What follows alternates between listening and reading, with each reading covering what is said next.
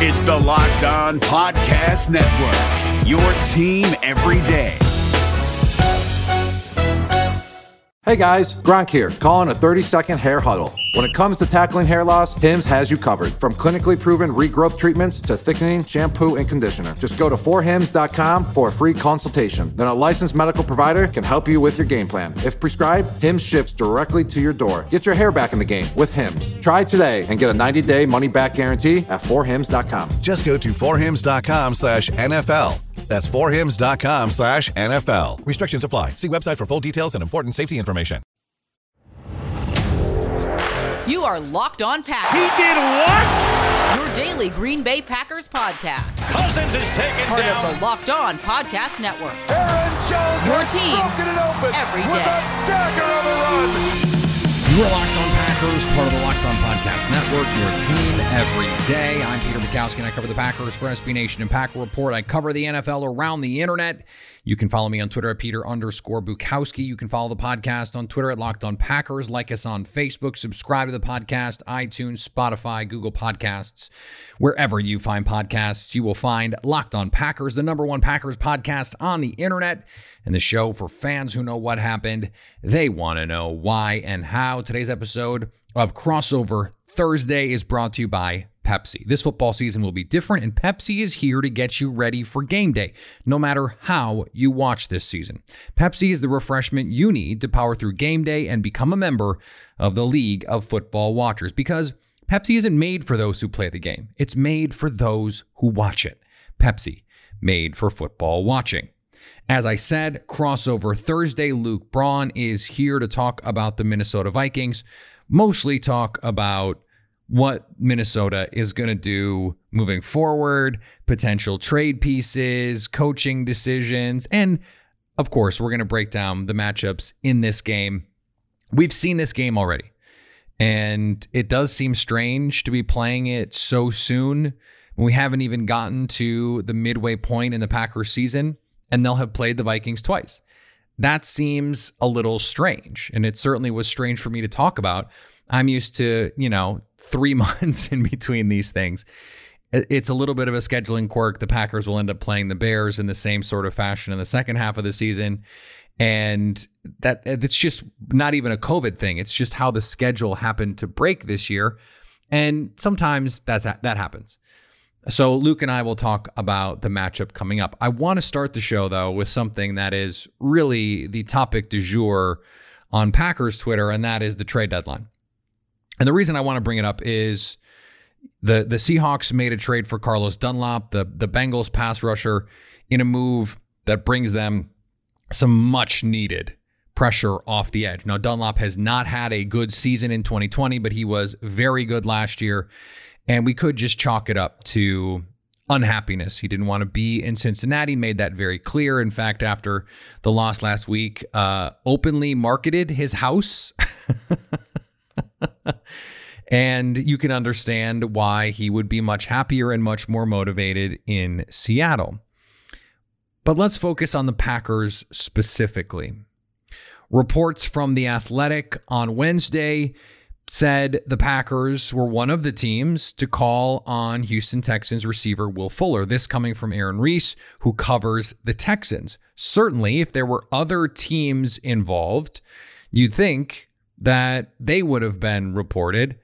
Could this be leverage, or could it just be that Green Bay is the most interested or has had the most substantive talks with Houston? We don't know.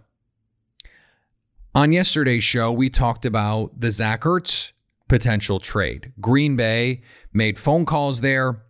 Ultimately, no deal was able to be made because Ertz was hurt and had to go on IR. These are big swings. Think back to the draft. We know the Packers wanted to make a big play in the draft. Brian Gutekunst said it outright. They loved this receiver group. They felt like they wanted to get some players here. All the reporting around this team said they want to get a free agent pass catcher. They want to get a draft pass catcher. This team wanted to get a player who could move the needle. But what did they say after the draft when they didn't get one? Brian Gutekunst said, we felt like the players in this locker room were better than the guys that we could go out and get after a certain point. The first round broke in a ridiculous, crazy kind of way, and a million receivers go off the board before Green Bay has a chance to pick. And they decide that their best move is to take Jordan Love, and whether it's hope that one of the guys they like falls or see if they can maneuver up in the second round to get one of these guys that they still prize. According to the reporting from Peter King and others, the Packers had a couple names that they really liked. They were never able to get up to be in position to draft them in the second round. And from there, the decision was made that the guys on their roster were more likely to pan out than the guys in the draft. And it's hard to blame them for that second part. Now, that doesn't justify A.J. Dillon. I have said for weeks that the positional value there, months really, that the positional value there just doesn't make sense. A running back in the second round when you could have had an offensive tackle, you could have had a corner, could have had a pass rusher even. A running back, it just doesn't make sense unless you think he's an absolute star. And even then, I have some questions. A.J. Dillon in his first extended action on Sunday did not look like a star. Now, that, of course, does not mean he won't be one, but it is worth wondering what they thought the value there was.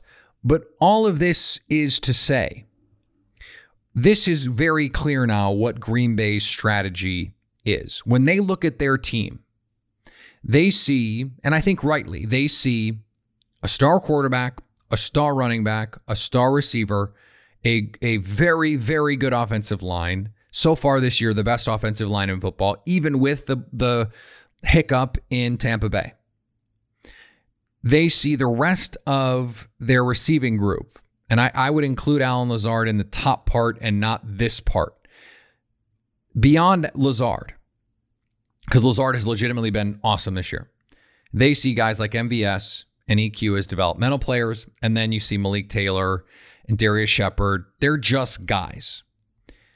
Upgrading the, whether it's developmental player or just guy, roster spot does not seem to be a priority. And what they want is a big swing. What they want is a needle moving change at these positions.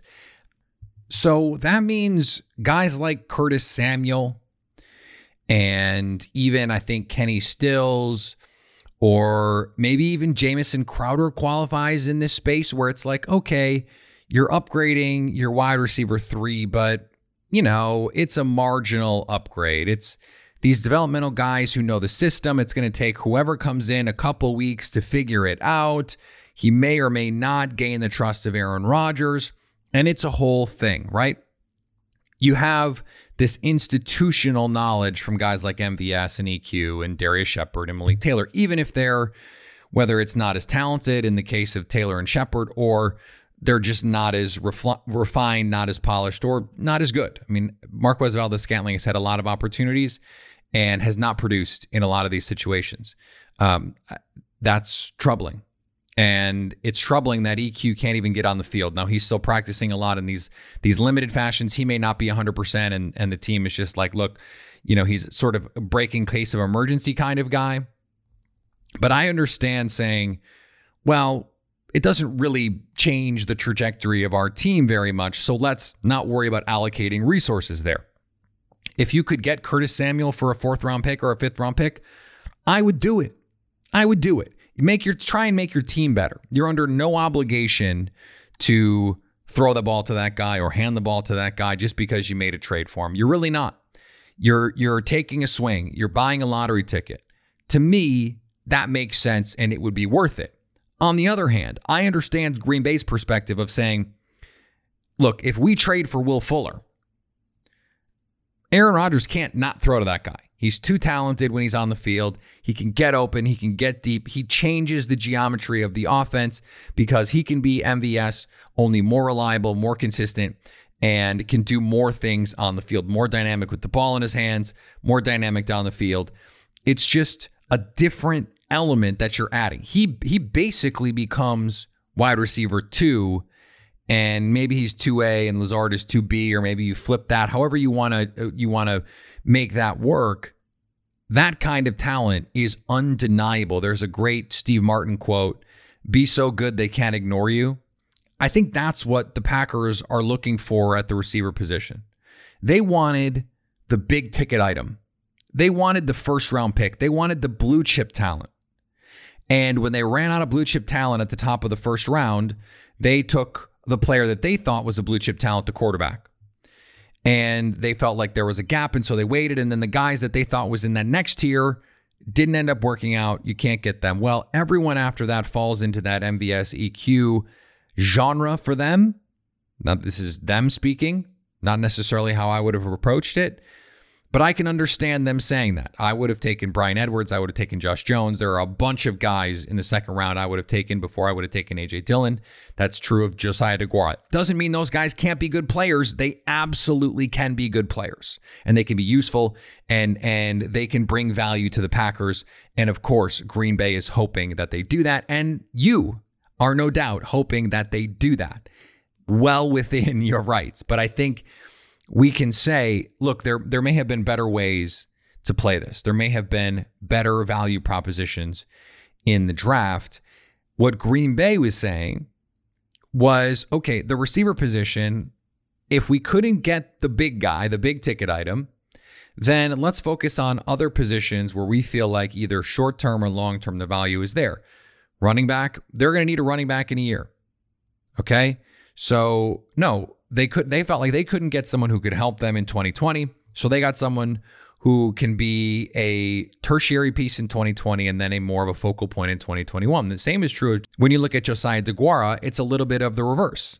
He could get on the field right away, contribute in 2020, be a useful, versatile player, but the upside, even if he's Kyle Juszczyk, is, not super impactful overall. Kyle Juszczyk is a very good player. He does a lot of really important things for the 49ers.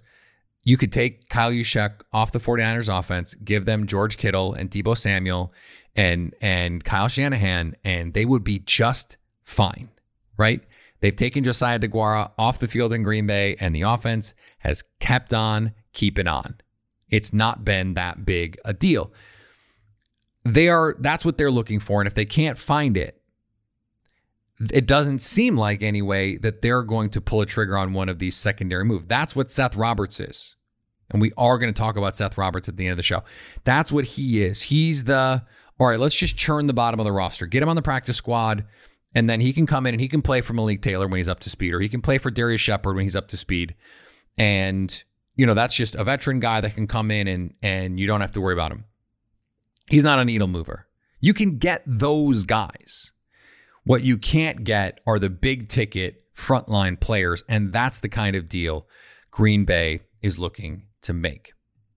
And if you're looking to make a deal for new parts for your car, Rock Auto has got you covered. RockAuto.com is a family business serving auto parts customers online for 20 years. Go to RockAuto.com to shop for auto and body parts from hundreds of manufacturers. They have everything from engine control modules and brake parts to tail lamps, motor oils, and even new carpet. Whether it's for your classic or daily driver, get everything you need in a few easy clicks delivered directly to your door. The RockAuto.com catalog is unique and remarkably easy to navigate. Quickly see all the parts available for your vehicle and choose the brands, specifications, and prices you prefer. Best of all, RockAuto.com always has reliably low prices, the same for professionals and do-it-yourselfers. Why spend up to twice as much for the same auto parts? Go to rockauto.com right now and see all the parts available for your car or truck and write "Locked On" in their "How did you hear about us" section so they know we sent you. David Harrison here, the Locked On Washington Football Team podcast, celebrating with you a 21 grain salute to a less boring sandwich thanks to Dave's Killer Bread. I don't know about you guys, but when I eat pizza, I eat it for the toppings, not the crust. And when I eat a sandwich, it's for what's inside the bread, not for the bread. But when I throw a sandwich on 21 whole grains and seeds, thin sliced bread from Dave's Killer Bread, it is the epitome of addition by subtraction. That thin sliced bread lets me focus on what's inside the sandwich, but also adds to the sandwich with killer taste, killer texture, killer nutrition, a subtle sweetness, and a seed-coated crust. Dave's Killer Bread is America's #1 organic bread for a reason. It tastes so stinking good. Dave's Killer Bread is made with the highest quality organic and non-GMO ingredients and is power-packed with whole grains, fiber, and protein. Visit daveskillerbread.com to learn more and look for Dave's Killer Bread in the bread aisle of your local grocery store. Locked on Packers, Locked on Vikings. Luke Braun from Locked on Vikings joining me. And it does feel like we just did this, Luke. Yep, I can't wait to die again to the Packers. Yeah, things for a little while there looked like they were going to get a little bit better. The Vikings were competitive in some of these games, barely lost, but they still lost. And they've lost a lot, and they continue to lose on and off the field. The injury report on Wednesday, I don't even know who's going to... You might have to play cornerback on Sunday. I don't really know what the situation is going to be there. They just announced Danielle Hunter is not going to be back. That's not surprising. They trade Yannick Ngakoue. So what are we doing? What's happening in Minnesota? So with the cornerbacks, so Cameron Dantzler is on COVID IR. That he could be one of those things where he was like exposed in 2 negative tests later. He could come back. As of this recording, we're not quite sure, but I'm sure you can kind of pencil that he'll be out. Holton Hill didn't practice on Wednesday. Mike Hughes still not practicing with a neck injury, and that's super, super concerning.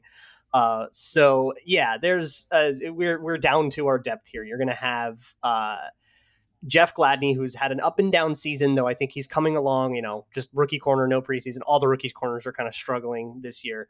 And then you have Harrison Hand, also a rookie corner. He's a 5th round pick.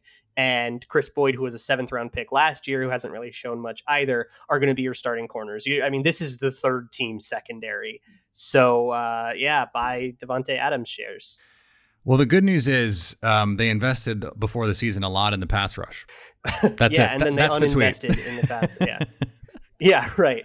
Well, okay, it's interesting, right? Because when they traded for Yannick Ngakoue, they were like, well, this is going to take all the pressure off the young corners. We know the young corners aren't going to do that well, and that's going to be, we're going to take all the pressure off of them. And then they trade Yannick Ngakoue, and they're like, yeah, we thought it was the best thing for the team, and it was like way more vague. And it's very clear that it's like, okay, we're just like having our corners learn by fire because this season is like packed in. That's my take on how it's going. Like, they're 1-5. They don't have any good players left. Hunter's out, Anthony Barr's out. They have like 2 good safeties and Eric Kendricks, and like that is it. So they're packing it in, and they'll get Michael Pierce back from opt-out next year. They get Danielle Hunter back off of that herniated disc. They get Anthony Barr back, and we're going to try this again next year. But I think it's going to be a bit of a youth movement, and this is going to look a lot more like a Week 17 matchup than a Week 8 matchup. Yeah, although, they do have some young players to be excited about. Justin Jefferson has been a Pro Bowl level player. I mean, he's been as advertised, awesome, unbelievable. So at least they have that moving forward. There's been some discussion that maybe Adam Thielen could be on the trade block. I guess some of these guys, I understand why you'd want to move on from. I don't understand why Thielen would be one of those guys. The one player. Yeah, I don't think they're going to do that. I don't think they're going to do that. That rumor, the only version of that rumor I've seen doesn't seem substantiated. Well, not only not substantiated, but it doesn't seem prudent either. The one guy that I'm wondering about, and I know that it's a guaranteed money thing, but why not, if they're not going to re-sign him and he's just going to walk, why not see what they can get for someone like Anthony Harris? Yeah, I think that's on the block. They have tried to do the sign and trade in the offseason, so I'm sure that those talks are happening. I think the Vikings want a little more for him, and I don't think it's out of the cards to extend him either, right. Especially now that you don't necessarily... I mean, he's the only player this offseason that is like worth extending. You extended Cook already, so that's off. You got rid of Yannick Ngakoue. He was going to be the other one you'd try to extend. The only player that they're really going to like try to extend is Anthony Harris. Maybe they like tender Ifeadi Odenigbo or something, but otherwise it's all small potatoes all the way down the line. So I don't know if that's out of the cards. I kind of think all the options are still on the table with Anthony Harris, and either nobody's bitten yet, or nobody has given the offer that the Vikings want. And yeah, I still think extending him is absolutely in the cards. I know that they are really, really high on him. He's really good. Love having him in the organization. Yeah, he's a really good player. So I'm sure they want to keep him. Yeah, if they could figure out the money, I think they want to keep him. I was looking at their cap situation for next year, and I do want to ask a little bit about what's going on this weekend. But one of the few things that looked like was a place where they could actually save some money. I don't know if this plays into what could happen at the trade deadline or not. But the one big place they could save some money on base salary because the guarantees are out is the guy who plays next to Anthony Harris. Oh, I thought you were going to say Riley Reif. That's totally an option. Yeah, I think Harrison Smith is in the Adam Thielen category for the team, where it's like, and he's an untouchable. Yeah. And he's like the total leader of the team. I mean, it would be like getting rid of JJ Watt on the Texans, right? So I don't the Packers think that would they would do that, but it's a huge, it's a huge restructure candidate. There's like no guaranteed money on it. Right. So it's one that you could restructure, kind of give him a little veteran extension kind of thing, the you're going to retire a Viking kind of contract thing. They could do that. They could get rid of Riley Reif. I know there's a lot of talk about there's a lot of people proposing that they trade Riley Reif, especially if you think Ezra Cleveland can get some of those reps at left tackle and you can kind of get his feet wet that way. The Titans just lost a tackle. So there's a lot of talk about that. There are definitely places on this roster that you can save some cap space. But I think in terms of salary cap, I think this is just going to be one of those off seasons where you don't really do much. They're not losing a lot of players. And I think, unless they're really, really scrapping it, tearing it, rebuilding and going like all full on Sashi Browns with this, then I don't think that they're going to have a very big budget to like fulfill. I don't think they're going to try to do a lot. So in terms of what we're actually going to see on Sunday, they're going to field a roster that's going to look weird. It's going to look weird even to Vikings fans because it's going to be a lot of names that it's like, wait, who is that again? Remind me. And offensively, though, they still have a lot of their main guys. Adam Thielen, Justin Jefferson, sure. Dalvin Cook, Kirk Cousins, and sort of the cornerstones of the offensive line.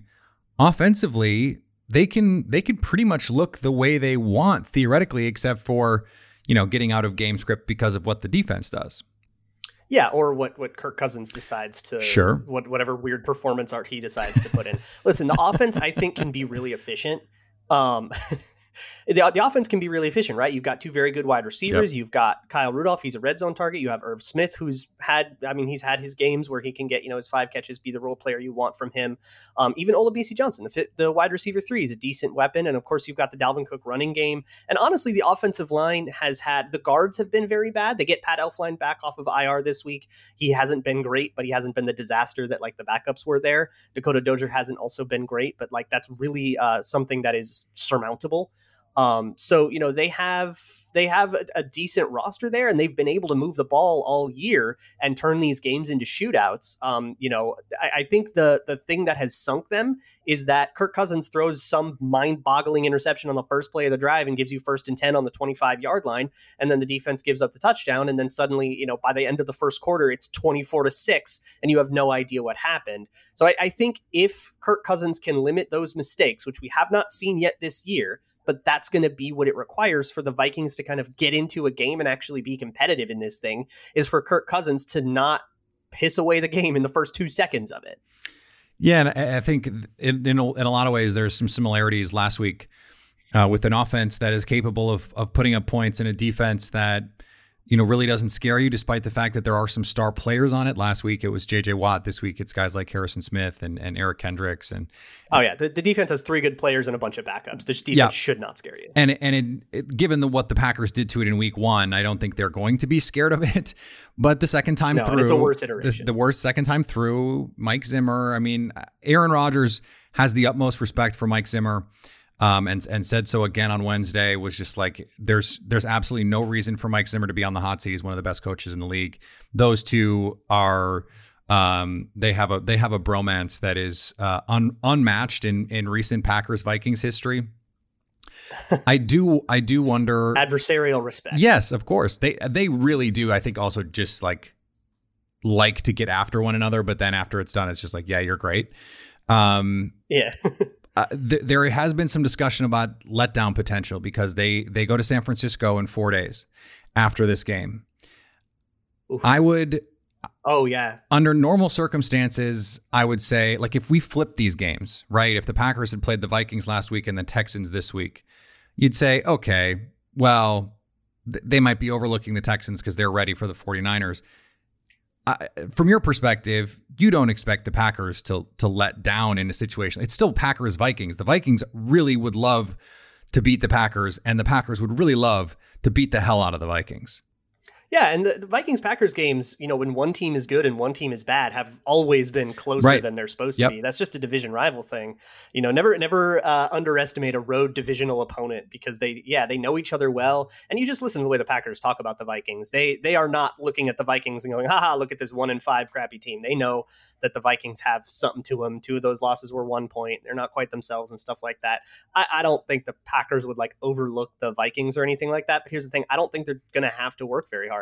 The Packers can go to the same thing they always go to. Just throw everything to Devontae Adams, manufacture 15 touches for him, and watch him get 180 yards. The Vikings haven't been able to stop that for 2.5 years. Why would they change it? Well, and just as the injury report for the Vikings on Wednesday especially was troubling, Green Bay got just about everyone back. David Bakhtiari, Alan Lazard, Christian Kirksey, Darnell Savage, Tyler Irvin, everyone that was out. They were out half a dozen starters on Sunday. Those guys were all back at practice. So just something to keep in mind. I think it's going to be a better game than maybe the records say it should be. I probably, yeah. I don't know. I mean, we'll get to picks in a little bit. I don't know about covering or anything like that. But yeah, if you have 5-1 versus 1-5, you would usually expect a multi-score victory. I don't think that's locked in. Last I checked, the line was Packers -7.5. I have negative faith in my Vikings. I really do think that they stink and they're getting worse every week. So I'm going with the Packers to cover. I can't pick these Vikings to cover until they prove to me that they can be an NFL team for 60 minutes. I think especially with the injury reports the way that they are, it is really hard to pick the Vikings here on the road to cover. It is, a touchdown of 7.5, especially if it gets to 7 or less. You have to just be like, nope, it's gotta be Green Bay. And if you like a teaser, maybe you tease the Packers in a game like this if you're worried. But I wouldn't be worried. I think this is a game the Packers win in a very similar fashion to week 1. I could definitely see it. Interestingly, under is 52.5. That kind of looks tasty. I kind of want that over. I feel like the Packers could hang 50 of it by themselves. I mean, they got to 40 in week 1. It does seem like the Packers and the over right. is a nice same game parlay if you're into that kind of thing. I think it's still going to be a competitive game, at least for a half. I just I hate to pick a blowout in a division game, and I just know that I'll hear about it if I do that. So I'm trying to hedge my bets a little bit here, Luke. No, I feel that. It's a division game. It's weird. But I'd back you up on that. Listen, the Vikings haven't played 60 minutes of NFL football yet. They in some games they've played 55 minutes of NFL football and came within a point, but then they have these ridiculous 21 points in 2 minutes kind of meltdowns, and they haven't been able to get through an afternoon without that happening to them. So unless this is the first time this season that happens, which would just be a stroke of bad luck, I think the Packers could sleepwalk their way to this one. The Vikings just aren't putting up any resistance. I did make a joke on Twitter that was like a 25% joke that the Packers should just start Tim Boyle and stir up some trade interest. Hey, they lost to Matt Moore last year. Let's do it. All right. Well, I wish you luck on your the rest of the season talking about the NFL draft. And we'll talk again soon. Hey, we're talking about coaching candidates too. I love it. It's not just a draft podcast. Take care, Peter. See you, Luke. Before we finish up, today's episode is brought to you by Pepsi. This football season will be different, and Pepsi is here to get you ready for game day no matter how you watch this season. Pepsi is the refreshment you need to power through game day and become a member of the League of Football Watchers. These passionate fans are the real generational talent that Pepsi fuels. Because Pepsi isn't made for those who play the game. It's made for those who watch it. Pepsi, made for football watching. Today's episode is also brought to you by the Froedtert and the Medical College of Wisconsin. With the power of academic medicine, the Freighter and the Medical College of Wisconsin Health Network makes more possible, more humanly possible for patients. More innovations that lead to life-saving treatments, more breakthroughs for complex diseases, and more locations across the region so that academic medicine is never far. But what exactly is academic medicine anyway? First, it's rare. The Freighter and Medical College of Wisconsin Health Network is Eastern Wisconsin's only academic health system. Academic medicine makes possible leading-edge primary and specialty care, research to find groundbreaking cures, and the education of the next generation of healthcare professionals. Academic medical centers provide greater access to clinical trials, which can lead to breakthrough treatments and life-saving drugs. Freighter and MCW physicians have been a part of many scientific discoveries of new ways to prevent and diagnose and treat diseases. It all adds up to more possibilities. And when we do everything humanly possible, you can too. To learn more, visit www.freighter.com. All right, as promised, we are going to talk a little bit about Seth Roberts. Seth Roberts signed to the practice squad, and he was cut in Carolina after getting a deal bigger than Devin Funchess got from the Green Bay Packers. But he was playing under 20% of snaps and was cut after what seems like he ran the wrong route on a decisive play against the Saints last week. Now, was he cut because of that? We don't know, although it is the case that new coaching staffs often like to put their mark on teams this way. Oh, well, you know, it's a statement being made. And the same thing is true of coaching staffs, especially ones that are like, we're going to be tough. I'm trying to set a culture, those kinds of things. And every coach says they're trying to do that. But coaches coming from college in particular, they like to think that they wield a heavy stick, and that makes them more liable to use it. When you look at Roberts' career, he has been a reliable player for most of his career. And that starts back in Oakland. You know, he was starting half the games, a third of the games pretty consistently. 2015 through 2018, he ultimately leaves, joins Baltimore in 2019, and has a nice season as a secondary player, right in line with his career averages, 7.7 yards per target. He was just not a big part of what Carolina was trying to do. Has experience in the slot, has experience getting the ball down the field, is not, going to be someone at 6'2", 195. He's not someone who's going to, mimic what you have with MVS. Is not going to be Alan Lazard. He's a different kind of player, but could play that sort of big slot role. Doesn't fix some of the geometry issues that you have if MVS is your play-to-play deep threat guy. But as I said at the start of the show, if you're looking for someone who can just come in and be solid, can just upgrade the back end of your roster, can just be better than Malik Taylor or Darius Shepard's, that's Seth Roberts. And that's why I think it makes sense. Okay, you sign Seth Roberts and you've made that roster churn move. Now try and find that big move. I think that's what the Packers are going to continue to try and do. And I don't think Seth Roberts is Ryan Grant because Roberts is a more established player in the league. He's someone who I think has a better chance of coming in and becoming an actual part of the active roster and doing something in a game. Does he move the needle? No, not really. We would have talked about him much sooner if I thought that would be the case. So I think we'll learn a lot about how this team feels about him based on his status on the 53 and how quickly he assimilates into this team moving forward. Follow me on Twitter, Peter_Bukowski. Follow the podcast on Twitter, Locked On Packers. Like us on Facebook. We're going to be live tomorrow at 5:30 Central Time on Periscope. And of course, the podcast will be up a little bit later. And if you want to contribute a question to that, a comment, hit me up on the Locked On Packers fan hotline 920-341-3775 to stay Locked On Packers.